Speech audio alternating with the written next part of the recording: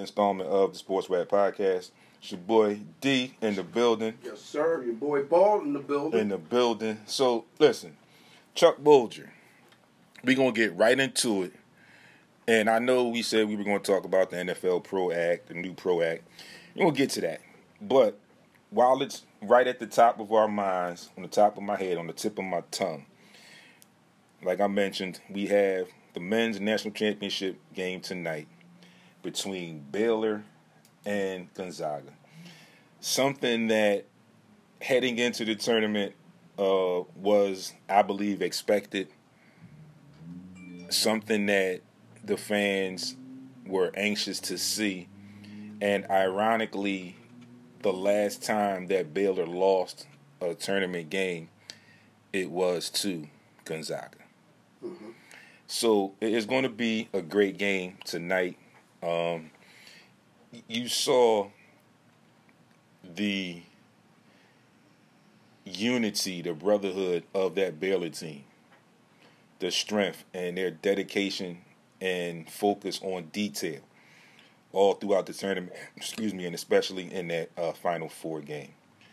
You look at Gonzaga, who are writing a storybook season, still undefeated with one game left, to go down in history as the only team, I believe, to go completely undefeated regular season and through the tournament. So we will definitely see how that plays out.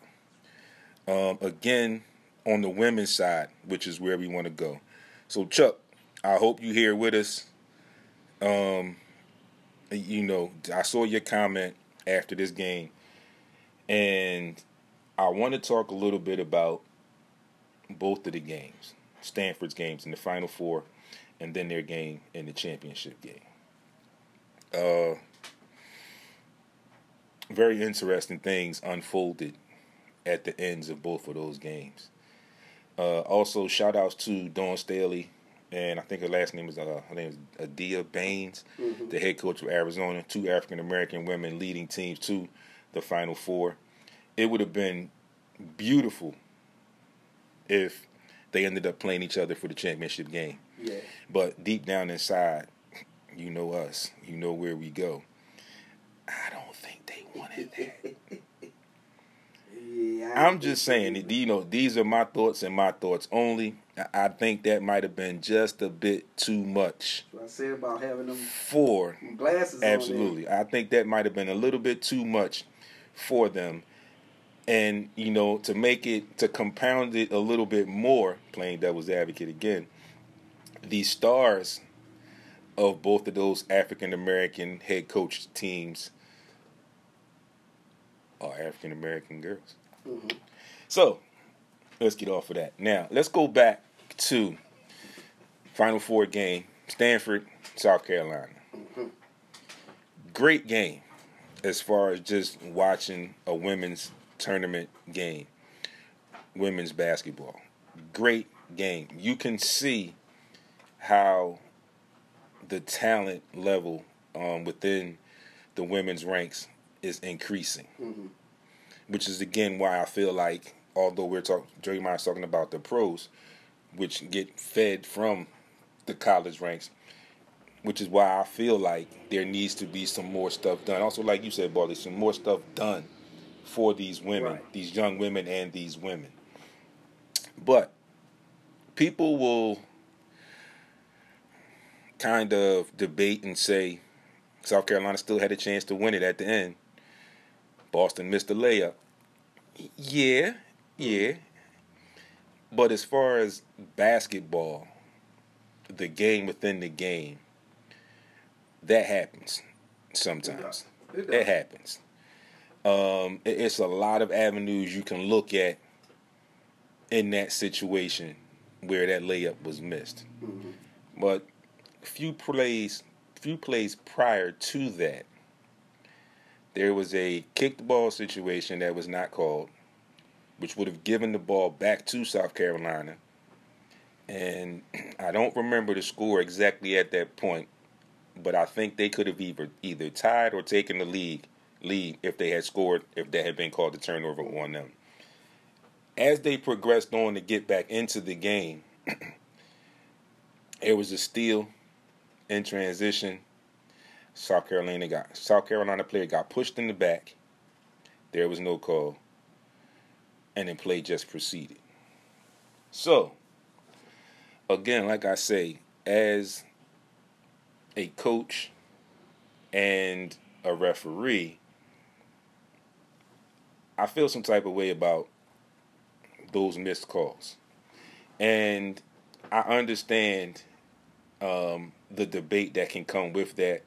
But I also take in mind that we've been talking about poor officiating across the world of sports for a couple years now. Mm-hmm.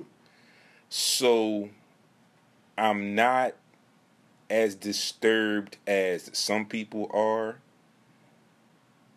I'm not going to say I understand it because I don't. I'm going to say I accept it because it's what we've been going through for the past couple of years. Mm-hmm. And again, just keep in mind, folks, I accept it, but it doesn't mean that I have to like it. Doesn't mean I have to agree with it, which I don't. Mm-hmm. But I accept it because it's what I've seen in a sad way, and lack of a better word, on the bad end, that consistency throughout. Right. Over it's across sports for several years now. So, like I said, I accept it, but I'm not saying it's right. I don't agree with it, and also I do not accept it. Well, you're not supposed to. Mm-hmm.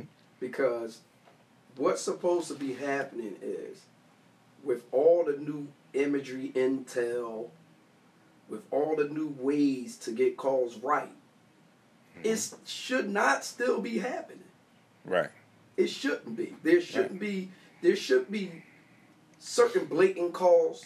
Yeah. Like, I get it. You know, refs, if they miss a call, they automatically feel like I owe that coach one. We all know that. Mm-hmm. That comes with the territory. But why have the review if you're not going to use it? Right. You know, now, we know that at a specific time in the game, it can be an officiator's review and a coach's review, and, you know, you could lose the time. You know what I'm saying? Like, we know all this stuff is in place. Right. But we talking about when games are coming down to the last 3-4 possessions. Mm-hmm. Now you got to look at how you've been calling the game. Right. You know, if you've been allowing people to be physical. And here's the funny thing, not just a real quick ball, then you can finish. When we came up with 2 referees. Mm-hmm. So there was some chatter about improving the flow of games and the flow of sports. And we're talking about basketball in particular right now.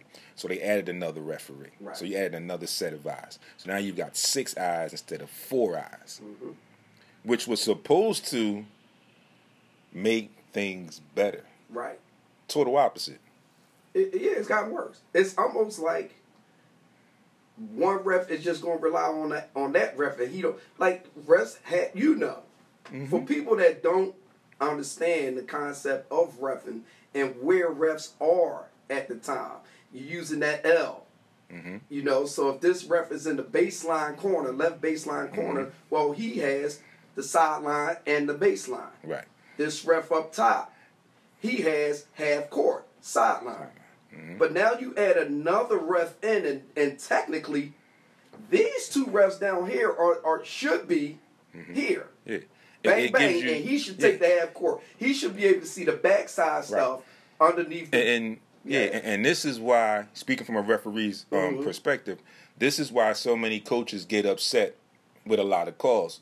Because now that you have that third referee, and like Baldy just mentioned to you, baseline, sideline, half court, is what we grew up on. Okay? Now you have that ideal, and from a coach's standpoint, you have that third referee. So now you have that ideal basketball situation. Right. When you talk about basketball, if you talk to anybody that has any type of basketball IQ, they will tell you, and it comes from the Phil Jackson School and his mentor, that triangle. Mm-hmm. Like, the LA Lakers accentuated it and called it the triangle offense.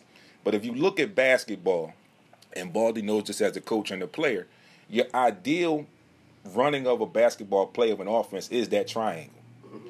So now you have that very similar concept as far as the referees. Right, right. And if you look at the games, like Baldy always tells everybody, watch the game without the sound on and look at what's going on physically. When you look at these referees, they're always in a triangle. And you will have one that's on the baseline, one to be on the sideline, and you would ideally think that the other one might be at half court or whatever. Nah, he's near that hash mark, depending on where his cross-site counterpart is. So they have that triangle. So that widens your angle at every position. Right. You know, as far as just being a baseline ref, I got to watch the 3 seconds and this and that, and I got to watch that corner 3. You know, my counter, and that sometimes that outside 3, if I'm on the left and my other count with 2 refs, my other counterpart is on the right. So that high wing 3, I got to watch that too. Where my counterpart has that my right sideline and the half court line going into that, which makes it a little bit more difficult because in that instance, whoever's on that baseline, whatever side you're on, you ideally have that whole baseline. Right. Right. And your partner has that sideline and the outside half court. So you have that entire baseline and to your immediate left or your to immediate right, that sideline. Now you add that third person in where you've got a baseline ref where all I have to worry about is the baseline and everything in the paint. I've got my counterpart out to my right or to my left that's going to cover looking into the paint, the mid-range, and that half court.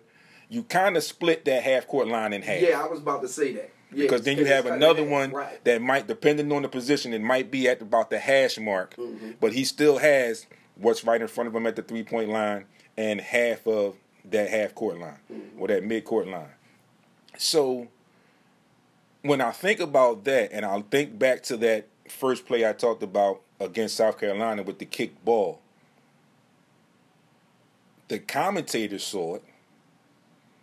And ideally now, the commentators are up in the booth. So they're watching it in game speed, and then but they get the immediate replays. But if they see it, there's no way you can justify or tell me that the referee didn't see it right there on the same playing floor. Listen, as obvious as it is, you have NBA refs who will let a player take 5 and 4 steps. The whole arena seeing it, and they don't see it. So when we see plays like this happen, it's still by way of human fault, which is natural. But if you have ways to eliminate these types of issues, absolutely, it improves officiating, it improves the game, it improves the purity of the game. And it doesn't hold it to what the outcome might be. Right. You know what I'm saying? And if you can kind of do away with that, then the game of basketball in its purest form, you're getting it in its purest form. Yeah. You know what I mean? And just so people will understand a little, maybe a little bit better, moving on to that second play where the push in the back was in transition, that third referee was added as a trail. Because naturally, the participating athletes are more than likely a little bit quicker than the referee. So sometimes the referees kind of play a little catch-up in that trail. So now you add that third one, because you got to lead. Once the ball looks like it's changing possession, referee mantra, you starting that step. Yeah, you go. You taking that step to go so you can get to your spot. Because if you're the lead, you got to get to that baseline. Now you have a ref in the middle, and again, folks, think about it. It's still that triangle. It is. It's still a triangle. What they call the ice cream cone. It's still a triangle. It's still so there. You got the mid-range referee that's more than likely on the action if it's in transition at the 3-point line and moving closer to the mid-court line. And then you got that other baseline ref. That's the trailer. Yeah. That should have seen that push. And what we're saying is, all these things are put in place to improve it, to minimize human error. Yep. And here we got situations where it's like, damn. Yeah. It's like, wait. Well, damn, what we need, 4 refs? We got 1,000 cameras. Yep. We need 4 refs now? And yeah, it's just like you said. It gets to the point where, the average Joe, like we like to say, for lack of a better phrase, you may not see it in real time. And if you're watching it on TV, they'll start talking about it. The commentators will bring it up, and you'll get the replay, and then they slow it down. You see it. But as a referee, you are right there at the action. Right there at the action. And you have to be mindful of what you're seeing. And you've got to take credit for what you're seeing. And folks, just so you know, as a refereeing unit, like Baldy mentioned, the replay and the review, you can talk to your partners. Right. Where if I see something that you should have called and you didn't call it, if I don't stop it, or if it's a situation where I shouldn't really stop it, the first moment I get, look, ball, that last play was a little nudge in the back. Just keep your eyes open for that. Yeah. And people, you have to understand the situations where the line of sight is your call.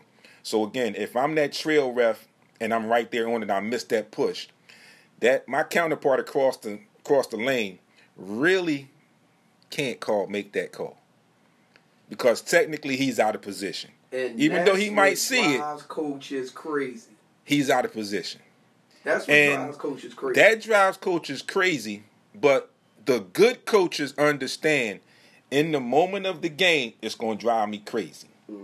But after the fact, I know that if that opposite side referee calls it and it goes against my team, first chance I get, I'm giving that referee a piece of my mind. But that's natural. Let me just say that, because I've coached and I refereed. So that's natural. But like I said, in that moment, it's like, yo, if I'm standing on the same side you saw and I saw it, I know you saw it. And I damn sure know your counterpart saw it. Most definitely. So like I say, on the opposite side, you can't really make that call. And this kind of alludes to what Baldy said. That's where you kind of get to affecting the outcome of the game. But at some point, you have to get to your partner and say, look, last play transition, it was a push in the back. I saw it on the opposite side. What was you looking at? That was a call you supposed to make.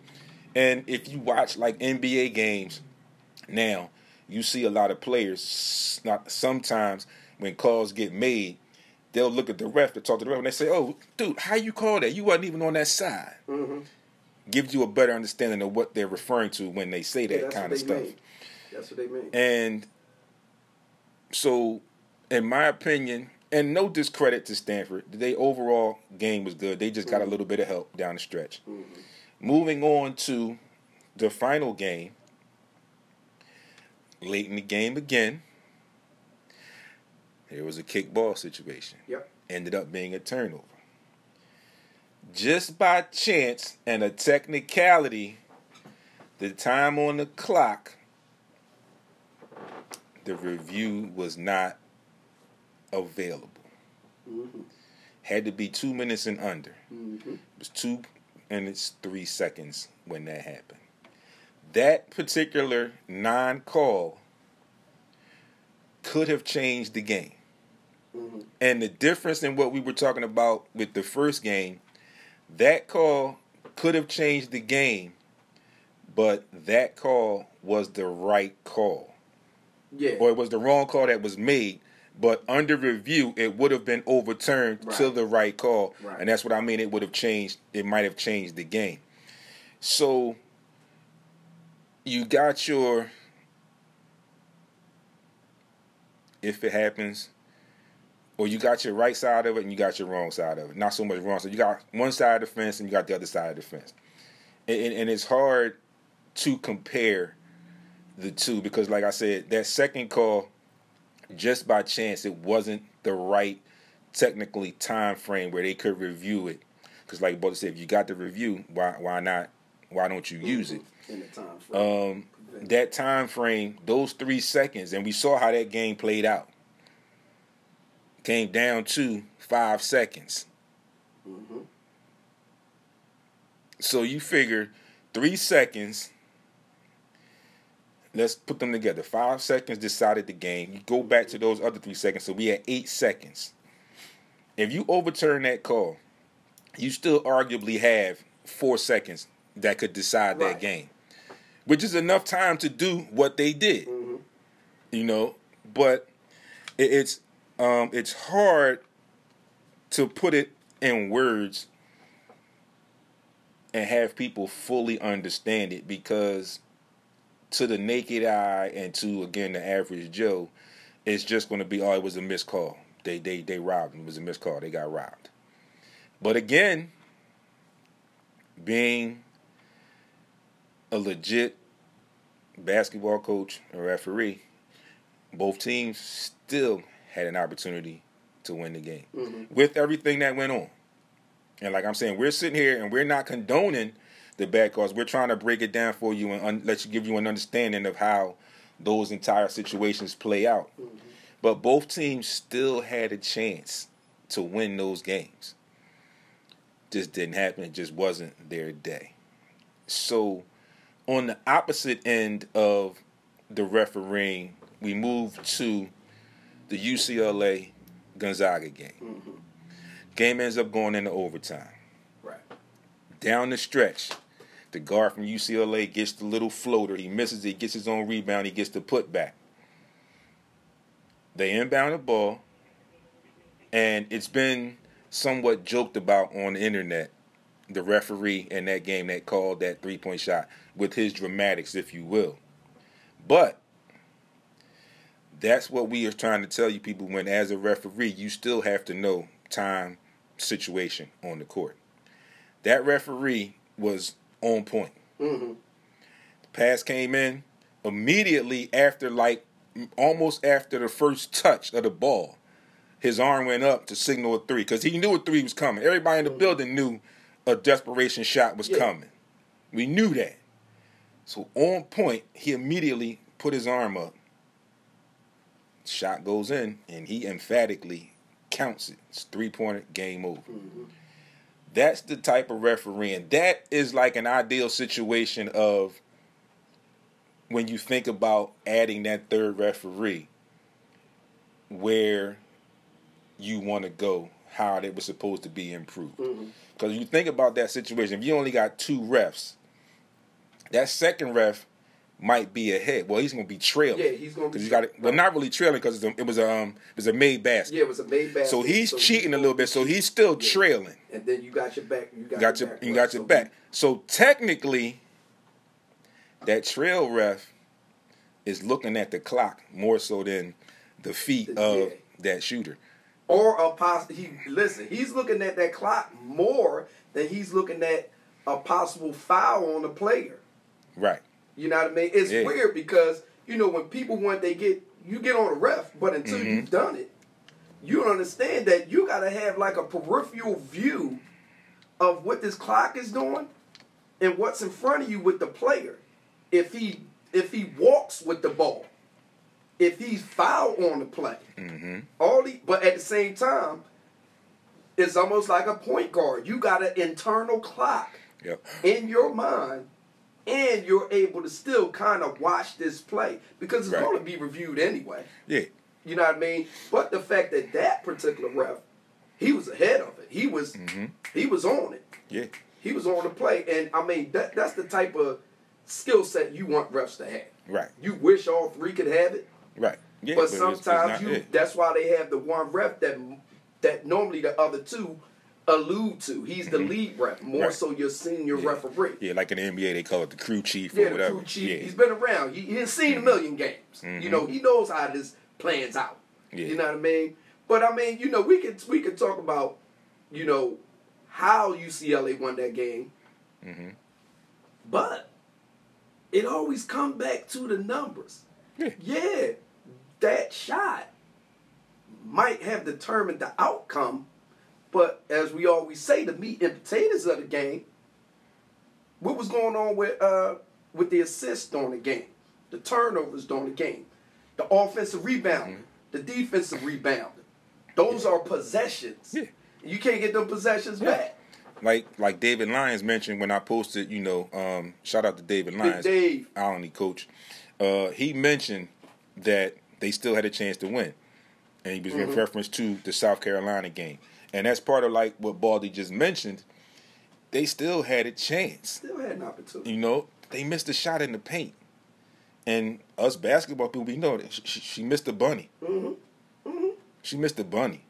And like I mentioned earlier, there's a lot of avenues that you can look at and debate this. And they got there, and I'm not going to say the moment got to her, because well coached by Dawn Staley.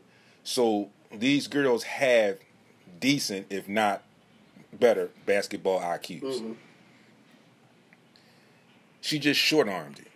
Yeah, that's all. Because it hit the front of the rim. And like I said, I won't say the moment got to her. I just saw her looking ahead of that play. She looked at it as, I'm going to drop this and we go to the championship. And I just shortchanged it. Think about the play that led to the rebound. Right. Because the play that led to the rebound, when she got on the break and she's on her left hand, she kind of did a Euro out. She never came back in. So when she went out, she jumped, and she's still floating forward. Yeah. And that's why I came off the glass so much. But here's the thing. It's just the angle. Yeah. Because if her angle was, I'm going to attack this basket, make her foul me. There's no need for that rebound. You're going to foul me. Right. Or I'm going to get this Or I'm going to get this layup. Or I'm going to get both. I'm going to get this layup and you're going to foul me. Right. I guarantee you that's what's going through her head. It ain't the missed basket. No. It was the one before it. Now, that missed basket will drive you crazy for the rest of your life. Because you're right under the rim. You right there, yeah. But that attack basket, that one, you had her on her heels. Yep. Go right at her.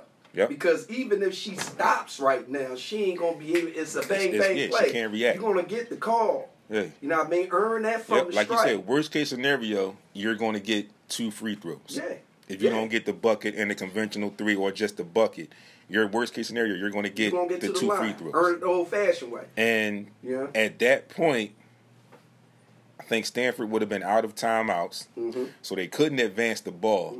So now they would have had to go the length of the court and maybe one and a little bit of change as far as seconds, 1.4, 1.3, which is very, very difficult because at that point, you have to make a pass damn near from that baseline to half court. Because we all know the clock doesn't start, or it's not supposed to start until somebody touches it. That's a lot of air. But that's it's a lot of air, and it's a lot of defense, a lot of bodies in that air, in that space. That makes that pass even more difficult. Unlike the men's game, where basketball IQ and attention to detail. Get it out the net, get it in quick, let's go. And I'm not saying that wouldn't have been the same situation, but like Baldy said, go devil's advocate again, worst case scenario, she shoots the 2 free throws, she makes the 2 free throws. So it's a dead ball situation. So now the defense has a chance to set up, look and see what you're doing, and then you got that air in between. Unlike a regular basket, I can snatch it and go. But you got to be on the same page. It's like Baldy said, you got to have a guard that understands what's going on. So, again, listen, I was entertained either way. Yeah, like I was getting ready to say, the final 8 in itself was like we're here and we're breaking down stuff for you just so you see and understand the little intricacies of the game and the refereeing and the situations and stuff like that. But overall, I was thoroughly entertained. Oh, most definitely. With the women's game. Shout out to my guy, Dink De Niro. I'm sure you were very happy when UConn lost to Arizona. I'm sure a lot of other people were excited when UConn lost to Arizona. Yeah. And again, I'm just, like I said, as a basketball fan, I was happy for all of those young ladies, especially the young ladies at Arizona and the young ladies at South Carolina because of their coaches. One who I'm very familiar with in Dawn Staley. The other one I'm not familiar with. But to have these African American women in these positions to teach and mentor these young black female athletes is unprecedented for that stage. Yeah. She's got a heck of a story too. Yeah, for that stage, it is very unprecedented, man. NFL too. Who's that? The coach of Arizona? Yeah. Yeah, see, so it's a lot of history there, and that's why I was appreciative of the fact that they both played, were able to coach in the Final Four. Like I said, it would have really topped me off and made me love it even more. Not that I didn't love it if they both had got to the final. But again, we all know once it had gotten to that point, they both can't win. Yeah. So I would have been a little bit biased. If they had been there played, I would have been a little bit biased because of the hometown hero, Dawn Staley. But no regrets in cheering for them to it all. I also was not, I'm going to say, that concerned or impressed with UConn. And again, it's just that thing where you kind of get tired of seeing same team year in and year out. That's why I was super excited last year, or was the year before that, when Dawn and them stopped that streak. And that wasn't any bias or anything like that as far as Dawn and coaching.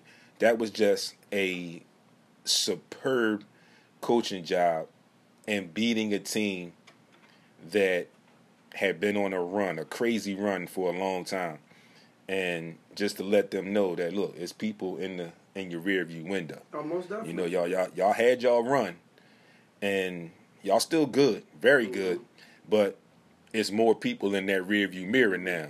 You know, and for it to have been an African American female to beat Gino was also extremely impressive. And think about it, and you know, we look at it, I think we can kind of like scale it from men's basketball to women's basketball. But even in women's basketball, UConn normally is getting the best female athletes to their school. Absolutely.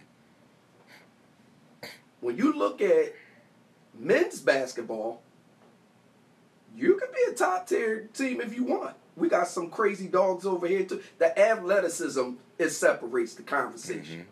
It does. Yeah. Because that's why I told you a long time ago, with my son, I always made him watch women's basketball.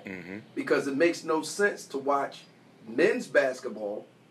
Not saying that there's no X's and O's. There's a lot of X's and O's. But there's an athletic element that exists that can transcend whatever defense you put in front of you. Right.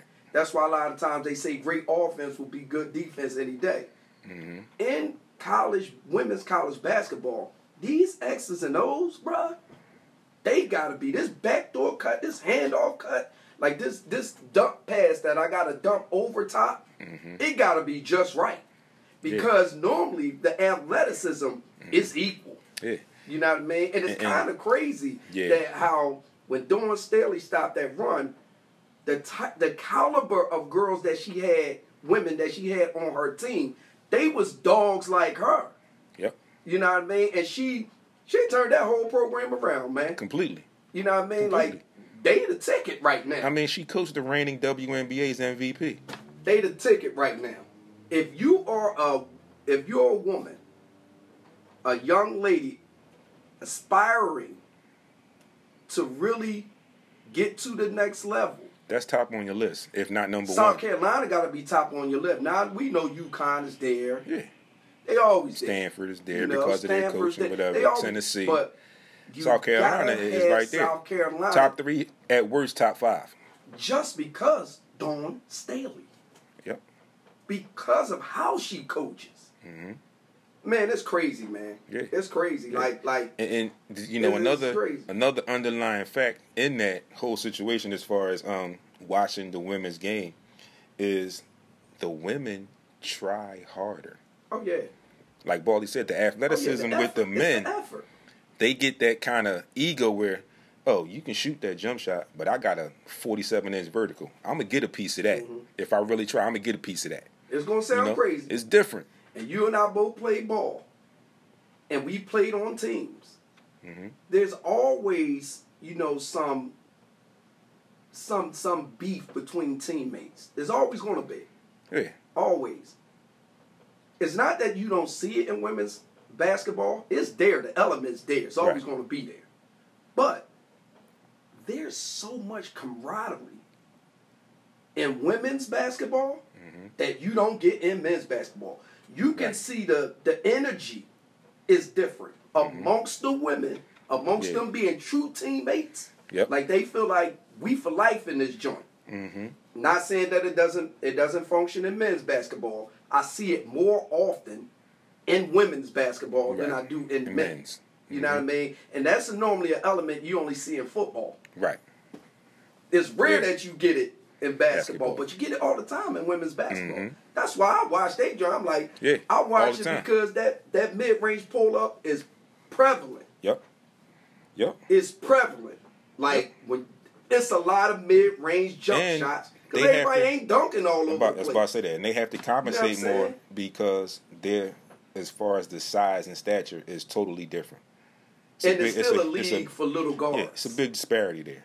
Women's basketball is still a league for little guards. So I like to see like a point guard control the environment, because that's still to me, that's what I always look for, because that's what that's I was a guard. You know what I mean? So when I look, I'm like, yo, you control that joint, like the tempo and everything. Like I'm seeing stuff. Yeah. I'm not seeing it in men's like basketball. No. I ain't seeing it. And bring it back. And maybe I'm getting maybe last night versus just made me a little nostalgic. Maybe Isaiah Thomas can help with that, since he's trying to get back in the league. I want the old stuff back, man. Folks, we're going to take another break. When we come back, we're going to talk some Sixers, and we're going to get to a couple other things maybe. We might even talk about a little bit of the Paul Pierce situation, but we definitely going to have to talk some Sixers before we go. Great dialogue today. Chuck Bolger, I hope you were tuned in. You didn't chime in. I hope you tuned in and you got this. If not, you know where to find it. Get it up. Stay tuned, folks. We will return in just a few seconds.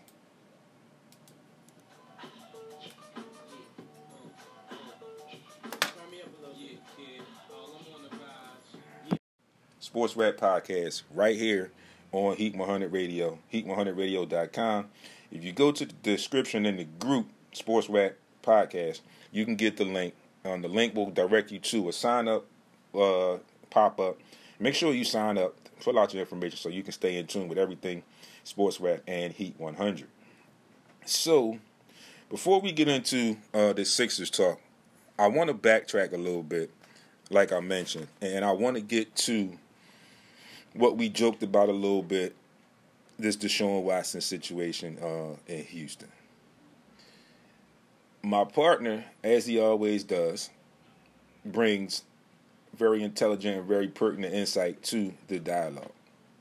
One of the first things he mentioned was the situation with the Caucasian football player who abused his girlfriend.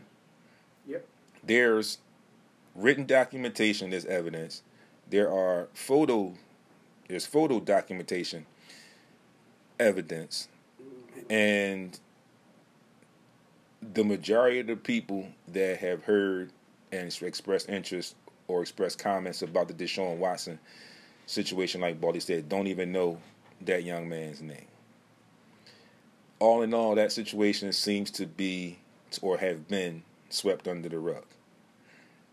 So then we move on to Houston. And like I mentioned in the news and updates in the open, there's only one criminal suit.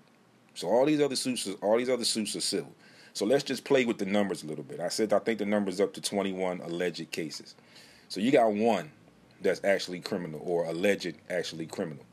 So you got 20 others that could potentially be civil. But my partner also brought up that there are some massage therapists that may be implicated or may not be implicated that have come to the defense of Deshaun Watson.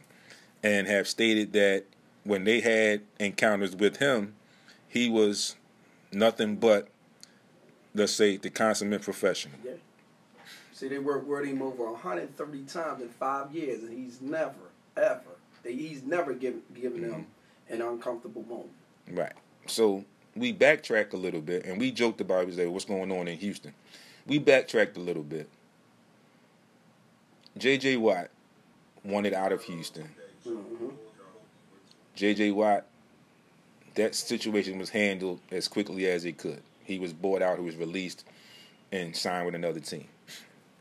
Deshaun Watson, apparently for whatever reason, has tired of that situation, is not comfortable or is not believing in the brass there with progression of the team. He feels like they're going backwards instead of forwards.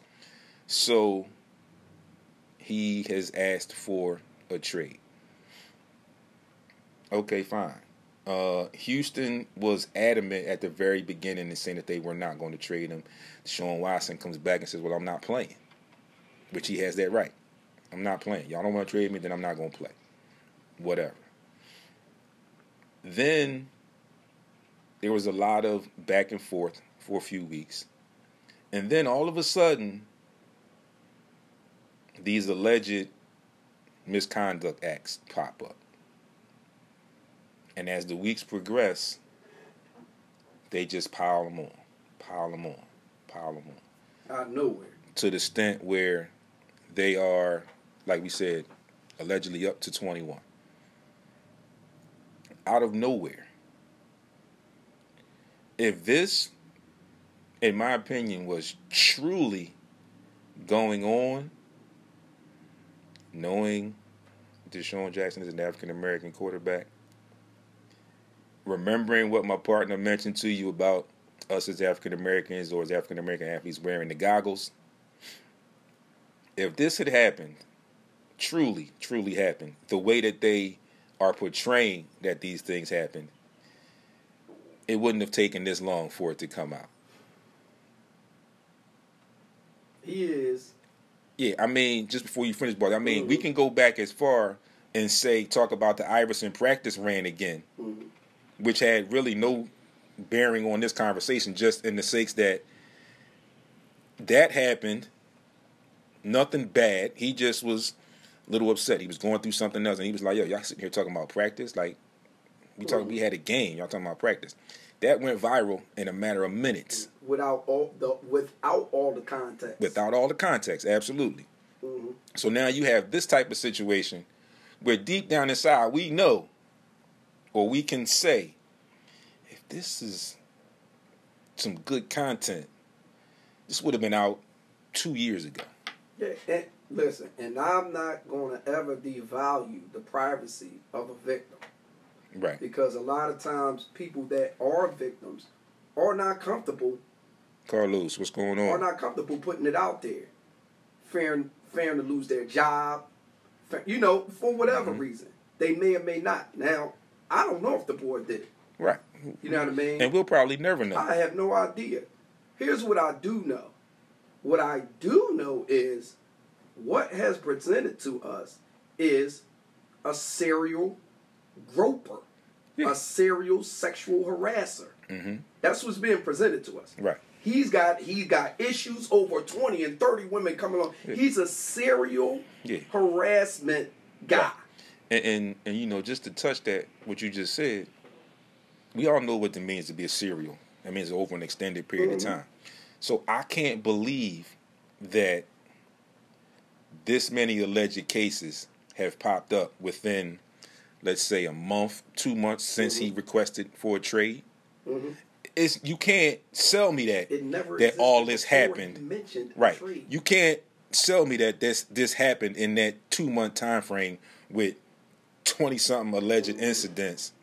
He's off season, and it was never mentioned until he asked for a trade. How about this? What's up, Miriam Hance? How about this avenue? Let's say he did do it, Houston Texans. Mm-hmm. is this something that you kept in the vault just in case he became disgruntled? Mm-hmm. So if it is something you had in the vault, and this is who he was, well, the black eye's on you because you Right. knew he was a serial harasser. Right. So you mean to tell me these people came to you or to your organization to complain about one of your guys over the course of 5 years, 4 years, 3 years, 2 years, last month? They came to you all these years, and you just said, "Well, we'll just deal with it. We'll hide it." And Right. then the minute that this man seems like he's disgruntled, Mm-hmm. you go pull out the briefcase of all the stuff that he supposedly did. Oh, Yeah. so in reality, you are the cultivators of his behavior. Yep. So if he did it one time and somebody came to you, it should have been dealt with then. But now you telling me you allowed 18 of them? You saying all these complaints just popped up, and it's kind of crazy that it just popped up when he said he no longer wanted to be there. So y'all had this in the vault. Yeah. Who had it in the vault? Mm-hmm. Was the president? Was it the general manager? Who had it in the vault? Where did it come from? Absolutely. Because something like that can't just come out of thin air. You got a trail of it. Oh yeah, absolutely. Come on, Like man. you said, and there's no way that all of these instances happen in this short period of time, or that you knew about these instances in this short period of time. I mean, it's real life, but just a comparison. Like, I watch Law and Order. I watch all the Law and Orders, criminal shows, stuff like that. Mm-hmm. You see, when they get a serial case and they talking about, yeah, we need help, we need tips, or whatever. You see the plethora of people that come in and say, well, this is what I heard, and this is what I heard. Keyword, what I heard. What you heard. And you always get, and then you got to weed through all of that. So like Baldy said, if that's the case and y'all held on to it, Yeah. that means You the enabler of that this means thing. y'all enabled it, one, and two, it's something else that's been going on there Mhm. that y'all didn't want to own up to build up to him finally saying, oh, I want to be traded. Mhm. And where all the paperwork of those women that complained to the organization? Where's your complaint paperwork, right? Mm-hmm. And your class action lawsuit against a corporation or Absolutely. against a team Right. that had you working in a hostile environment. Yeah. So if these things, where's your paperwork on them? Right. Okay, they got the paperwork on him. Mm-hmm. Where's your paperwork on them? Yep. Because your lawyers supposed to been sending stuff to the Houston Texans saying that they're getting sued, and my client X, Y, and Z is in a class action lawsuit against the Houston Texans. Where's Well, it that should have paperwork been. at? Yeah. Or is all these just accusation and primed suspects that you just want to Or- bring to the table? Or could it be, You coerce yeah, suspects. or could it be he asking for a trade? We still owe him money. So yeah, we may eventually get around to trading him, but we ain't gonna pay him that gotta money. pay him that We gonna cash. take that money and get it back You gotta some pay him kind that of way. cash. You know it's gonna come- Yeah, you we know it got to come get down that to money the back dollar. in some kind of way. So all right, let's do this, and we can pay these chicks where we can go back to them and say, look, we paid you $3 million. Look, we need about $1.5 million of that back. Listen, this country in a nutshell, not to be black and white, but we live in a black and white environment. Absolutely. And what we do actually know is this country has no problem with crucifying any athlete for the betterment of their dollar. Yep. We know it. We've seen it. Back to what Jason Carson told us years ago. Controlling the narrative. It's all it boils. That's What it it. boils down to. That's what it comes I mean, down you to. look at it in all the situations. In this situation, you look at it in the Colin Kaepernick situation. You know, you look at it slightly in the Deshaun Jackson situation, where Julian Edelman got involved, controlling the narrative. It's always going to come back to the big conglomerate wanting to control the narrative. And unless you are an extremely vocal individual, despite what your lawyers may tell you to and to not do, if you are an extremely vocal individual, I'm gonna have this, since y'all talking about me in the public. Yep. And you gonna crucify me in the public. I'm gonna have conversation in the public. Right. I'm gonna bring it to the forum. Yep. Because that's the one thing that is not the backbone of the athlete is controlled by a dollar now, and it takes a special individual. Right. To just say, all right, well, it is what it is. I ain't worried about the paper. I'm good. Mm-hmm. But listen, it comes down to the old saying.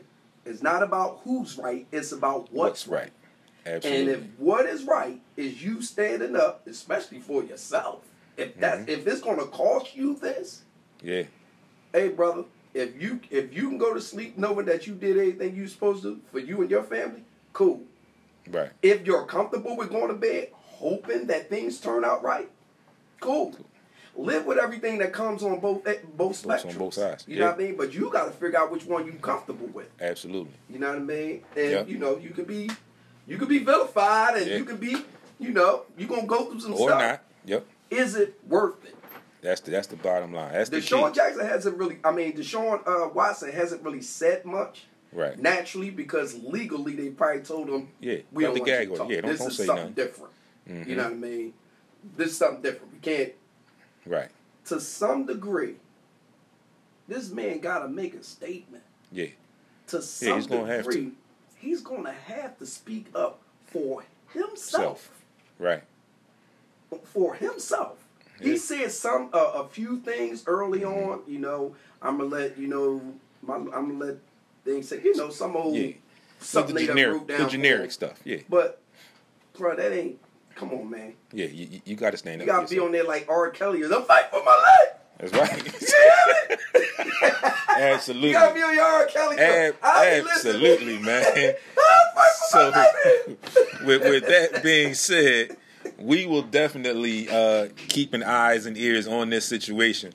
And as we get updates, or as I get updates, however we can put it together, we will definitely get you caught up with what's going on. Mm-hmm. So before we close out today, like I said, we didn't get to the Eagles talk. We didn't get to that Pro Act. But you can go to the page, and I post that stuff all the time, even though I bring it to you live on Mondays. I post a lot of that stuff anyway. You got a 17-game season that's approved by the owners. The Eagles made a trade with the 49ers and the Dolphins to shake up the draft. They moved down to 12. We talked about that a few weeks ago. So we're just waiting on the draft to come up in a couple weeks to see how this plays out. A lot of speculation is that the Eagles will get one of the Alabama receivers. It's looking more like it may be closer to Jalen. I don't know if his first name is Jalen, but Waddle. Yeah, the one that got injured. Yeah, the one that got injured. Which arguably a lot of people said if he hadn't got injured, he would have been the Heisman Trophy winner over his teammate and counterpart, Devontae Smith. So, we all talked about the Sixers, and we got the two Sixers fans in the building today. Mm-hmm. Don't have a Lakers fan in here, which is okay. But I'm sure he's tuned in. I'm sure he's watching. And we fought, we suffered a little bit, and we got through the trade deadline.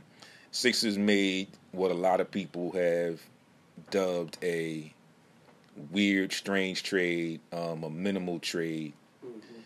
But I like the trade that they made and bringing in a George Hill. I'm talking to other people, and I mentioned to some people that looking at the Sixers' record, and this was maybe a week or two ago or right before the trade deadline when they only had about 12 or 13 losses at the time. I thought about it, and I realized what George Hill brings to the table. And I mentioned to somebody that with the addition of him, we could have arguably won another 3 to 5 of those at the time 12 losses that we had because of late game situations. And that was one of the things. A lot of people were saying that we needed that stretch 4 or 5, which I kind of agree with. But I also felt like we needed that point guard that was a true point guard within the NBA realm that could be the extension of Doc Rivers and Sam Cassell on the floor. Mm-hmm. No disrespect to Ben Simmons, but again, like I keep telling people, Ben Simmons is playing point guard. He's not a point guard. He didn't start playing point guard until he got to the NBA under Brett Brown. Point guard in the NBA is a very vital position. It's very hard to learn on the fly at the top at the highest level of basketball in the world. Okay, so this addition of George Hill, I think, will help Ben Simmons down the stretch and in the playoffs, because you can play him with starters or you can play him with the bench, and he can be Doc Rivers on the court for you. They did get rid of Tony Bradley, who a lot of people say, oh, we should have kept Tony Bradley. Tony Bradley was playing because of an injury. No discredit, he was beginning to play well. But, you know, that old cliche saying, scared money don't make no money. Make no money, baby. So you had to give up something. People are still, I guess, in a tizzy or a little disappointed that we didn't get Kyle Lowry. But you have to pay attention to what's going on with the Sixers team right now. Some of the pieces that were being requested are key pieces in this particular team's situation. The Matisse Thybulle. Right. You can't give him up right now. The same situation with, just a little bit off track, with Miami and Toronto, where Toronto was asking for Tyler Hero. No disrespect to Kyle, because I love Kyle. I love his game. He's the true Philadelphia guard.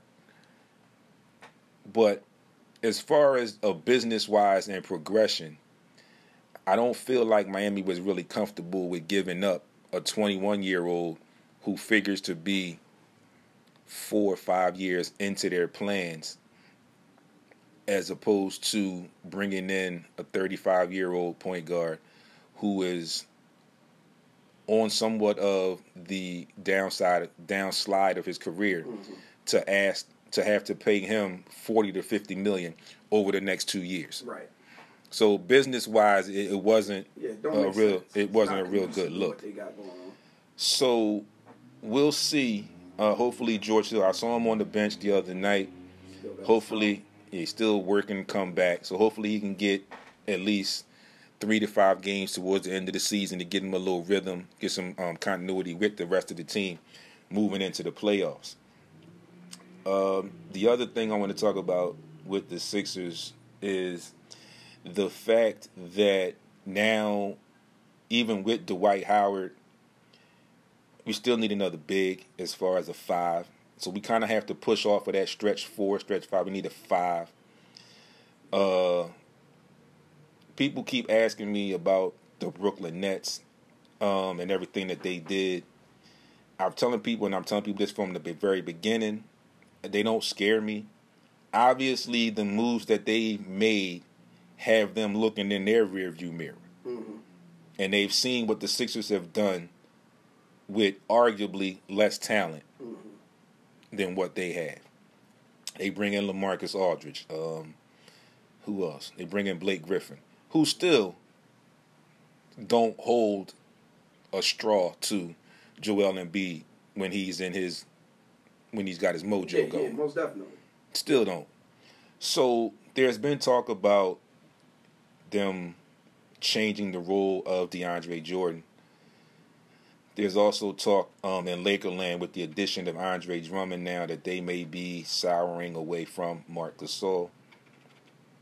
If it comes to, still in the buyout market, things of that nature, if it comes to that, I wouldn't mind the Sixers at least kicking the tires on those two guys get bought out as backups. Mm-hmm. Because I prefer Marc Gasol. I would prefer Marc Gasol because he gives you a little bit on both ends. Mm-hmm. DeAndre Jordan is more so one-dimensional. But, you know, if you could pry one of those guys away, it would help. And I still think that they are active in the buyout market inquiring about what could go on. The other thing I want to bring up as far as with the situation with Joel Embiid. And Frank, I kind of need you some input if you tuned in. Or Damani if you tuned in, some Lakers fans. I saw something on TV, Chris Broussard, when Joel got injured.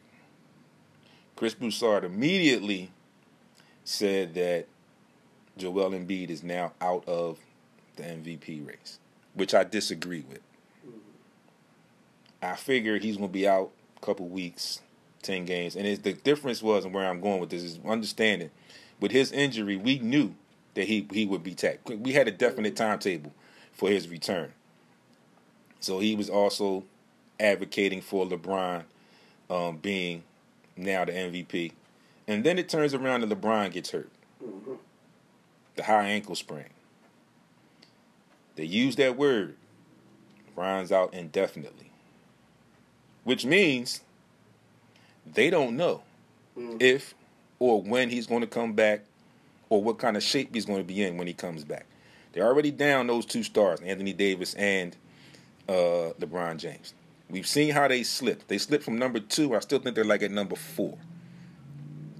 With the way that those guys are playing. And then they get Andre Drummond, and he hurts his toe on his debut.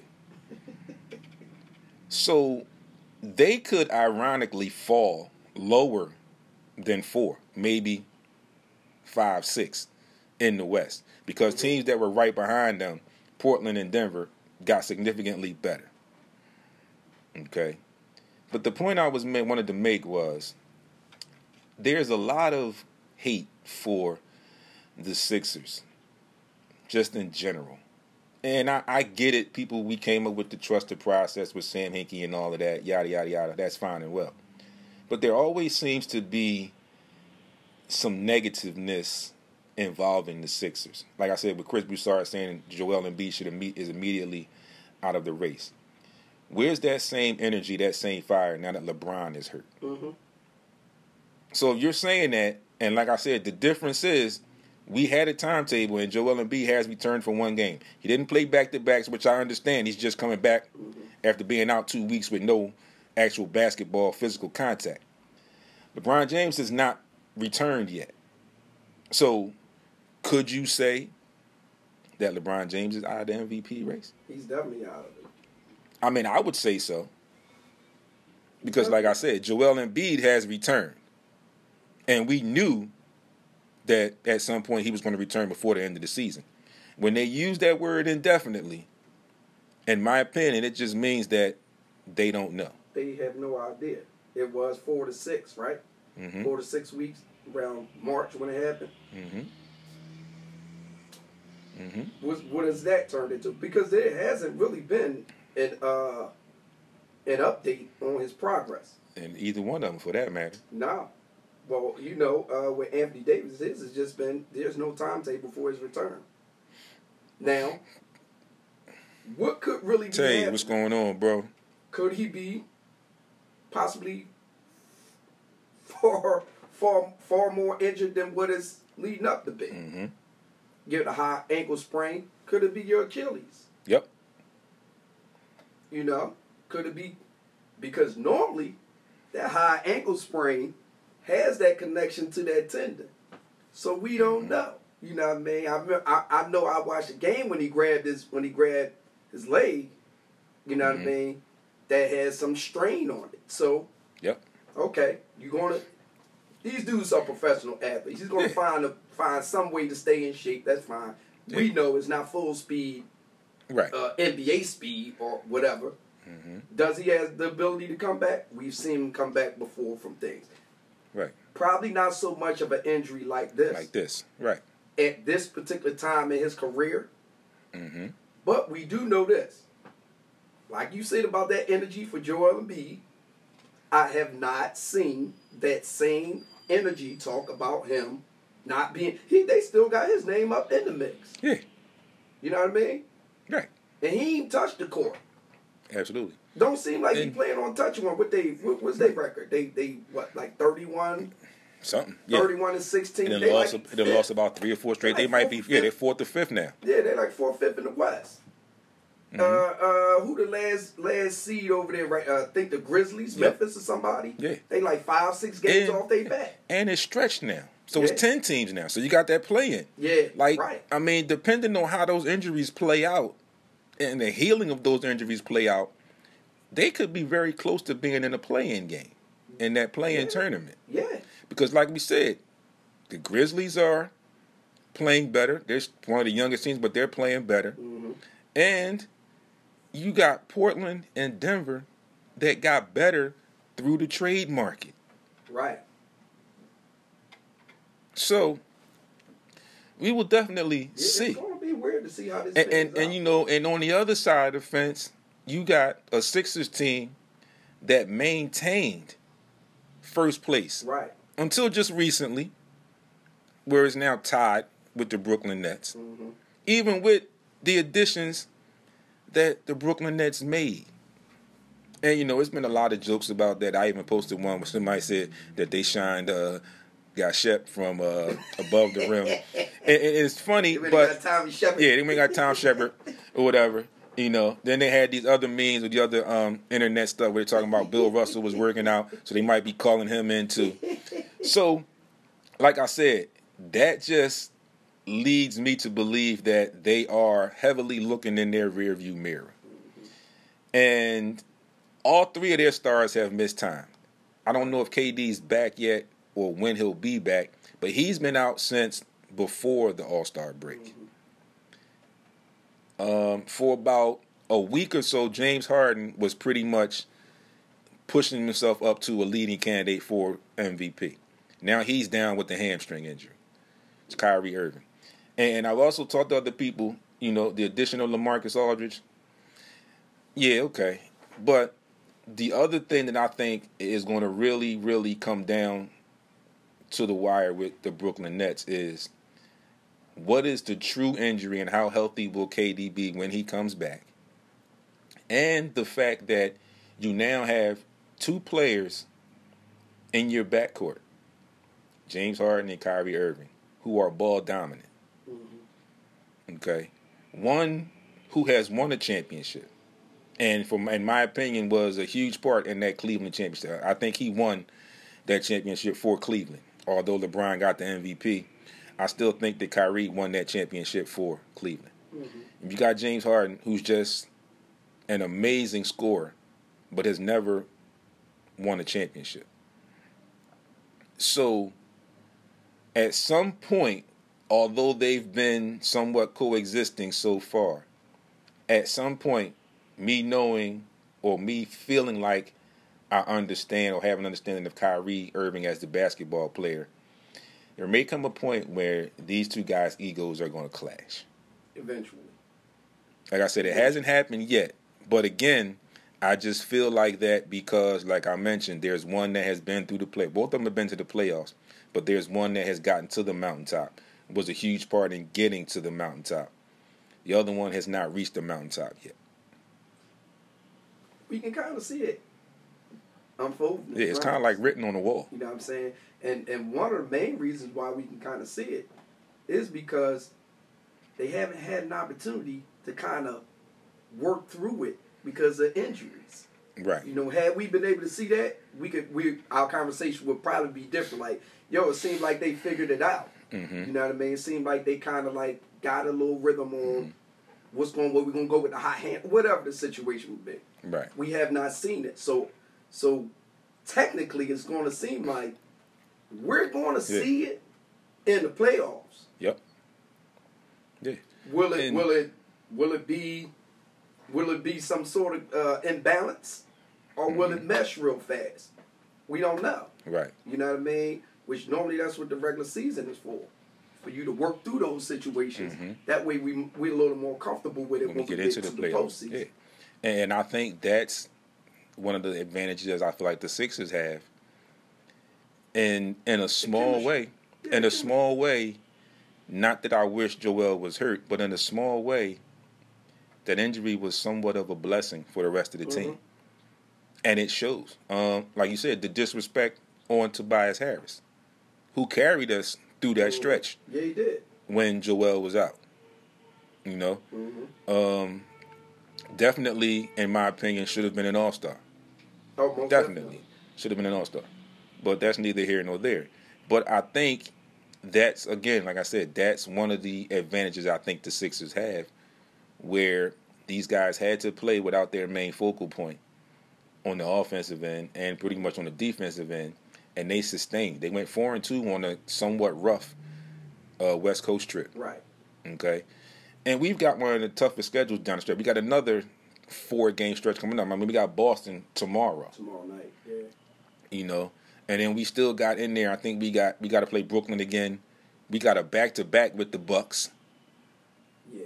You know, so we've got a tougher schedule. But I think all of that time, that stretch, that 2-week stretch that he was out, and the way that they played and came together, you see the difference in the coaching. You see the difference in the players where, in my opinion, they now have a better understanding of their roles. Mm-hmm. A lot of credit, I feel like, goes to Shake Milton, because now he's a lot more comfortable in his role. He can play a little bit of point guard, but he can get his own shot. So that's what he's put in position to do. Maxey out, right, and that's what more minutes for him. That's what I think he was put in the position, the correct position right now to be that particular player, because as you have seen, he's played on the court with Ben, and then he's played without Ben. Right. So that's going to help. And like I said, the coaching staff, the different coaching staff, has found the correct roles for the roster that is in front of them. You look at Tobias Harris, who was arguably having his best season under Doc Rivers with the Clippers. Mm-hmm. Now he's reunited with Doc, and you see the difference in him from this year to last year. You see the huge difference. So we will definitely see. And like I said, with the addition of George Hill, the things that he can do, you can play him with the starters, you can play him with the bench players. And you have that extension now, the point guard, where you can play him with Ben Simmons. Ben Simmons can still be your main facilitator, but now you have that late in the game where you can say, George Hill, you control it. Mm-hmm. And you've got if he's playing with the starters, you got 3 post players. Right. You got 3 options. And he's a threat to score himself. Yeah, that's what I was about to say. It's not like he's just going to be out there. So it's going to help. Because he can knock it down. He's going to help. Yeah, he's definitely it's just unfortunate that, and I think the Sixers are doing the right thing by taking every precaution and not rushing him into the fold. Mm-hmm. So we are definitely going to see how this plays out. Like I said, I don't fear Brooklyn. Even though they made the additions they made, I don't fear them because, like Baldy just mentioned and we both mentioned, those egos with those 2 guards, at some point, it's not going to be as nice as it is right now. Right. It's you can see it almost right now. Like when the Sixers have split so far with the Nets, 1 game apiece. They beat them with James Harden. Didn't have Kyrie, didn't have KD, but they beat them with James Harden. Okay, they beat us with nobody. Mm-hmm. Which, touche. Right. 1-1, and we got to play y'all again. So hopefully we'll be at full squad and they'll be at full squad and we'll do what we need to do and to beat them. But again, they don't scare me. I think the coaching staff is better. You got a first-time head coach in Steve Nash, and he's put some people together. But you've got guys that have worked together on that Sixers bench as far as the coaching staff, and you've got some coaches in there that have worked with individual players on that Sixers roster. So another advantage I think the Sixers have in that situation. But we talk about that, and then we get back to the West to wrap up. And you talk about that LeBron James and that Lakers situation, and Frank always says he didn't think they can win it again with AD, without AD or LeBron. Well, right now you're without both of them. Mm-hmm. You're slipping. And Utah run your conference. And Utah ball. Utah one of the smallest markets in the NBA, has the best record in the league and is running and running Phoenix away is right behind with that conference. And Phoenix is right there. So you're looking at, unfortunately, Lakers fans, you could possibly fall into that play-in tournament. I mean, I'm not wishing that on you, but I'm just calling a spade and seeing what's going on with teams in the West. Mm-hmm. It's a crapshoot, but it's a possibility. So with that being said, folks, we wrap up another great installment of the Sports Rap Podcast. Yes, sir. I'm glad to have my partner in the building with me with some different insight as opposed to you guys just having me and listening to my insight the entire time, which is always a great thing. Because I know you appreciate my insight. You appreciate both of our insight. But it's just so much better when the both of us are here. Yeah, man. I miss it. It's just so much better. We agree a lot, but we also give you points from different perspectives and bring them to the table and mesh them together like we do. So, again, we appreciate you all for tuning in. I'm going to give you some schedules for today. We start off with the men's national title game, Baylor against Gonzaga at 9 p.m. on CBS. NHL, Senators are at the Jets, Oilers and the Canadiens. Philadelphia Flyers are in action against the Boston Bruins. The Golden Knights and the Blues, the Avalanche and the Wild, Maple Leafs and the Flames, Coyotes and Kings. In the NBA, the Knicks are at the Nets, the Kings are at the Timberwolves, the Pistons are at the Thunder, the Cavs are at the Spurs, Jazz and the Mavs, the Wizards, Raptors, Suns, Rockets. Definitely we'll have an eye on that Subway series there, the Subway matchup, Knicks and Nets. Nets coming off a loss to the Chicago Bulls, and Sixers also coming off a loss to the Grizzlies, which kept us tied for first place in the Eastern Conference. Finally, moving into Major League Baseball, again, shout out to the Phillies for taking the sweep in that season opening series against the Braves. You've got Twins and Tigers, Braves and Nationals, Blue Jays, Rangers, Royals, Indians, Orioles, Yankees, Pirates, Reds, Cards, Marlins. The Mets are in town to face up the Phillies, the Rays and the Red Sox, the Brewers and the Cubs, the Astros and the Angels, Dodgers and the A's, the Giants and the Padres, and closing out the White Sox and the Mariners.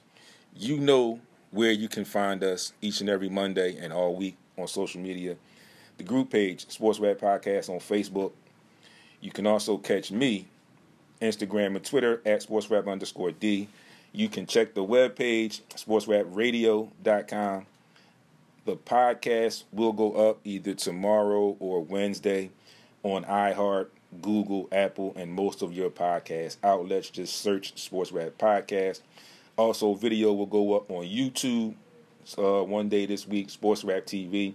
Make sure you get over there, press the subscribe button, hit the like button on the videos that you like. Let us know what you like, what you don't like. Leave us some comments. Tell us how we're doing. We like to hear that kind of stuff. And that's about it for me, Baldy. Once again, you can catch me at Ball75 on Instagram, Aaron Baldy Moore on Facebook. And right back here next Monday on Heat 100 Radio, heat100radio.com, Sports Rap. Taking you out. One more chance. Enjoy the 67 potentially high today. The great weather. It is springtime. We are out of the cold. It's Monday. Be great on purpose. We'll see you next Monday and all week on social media.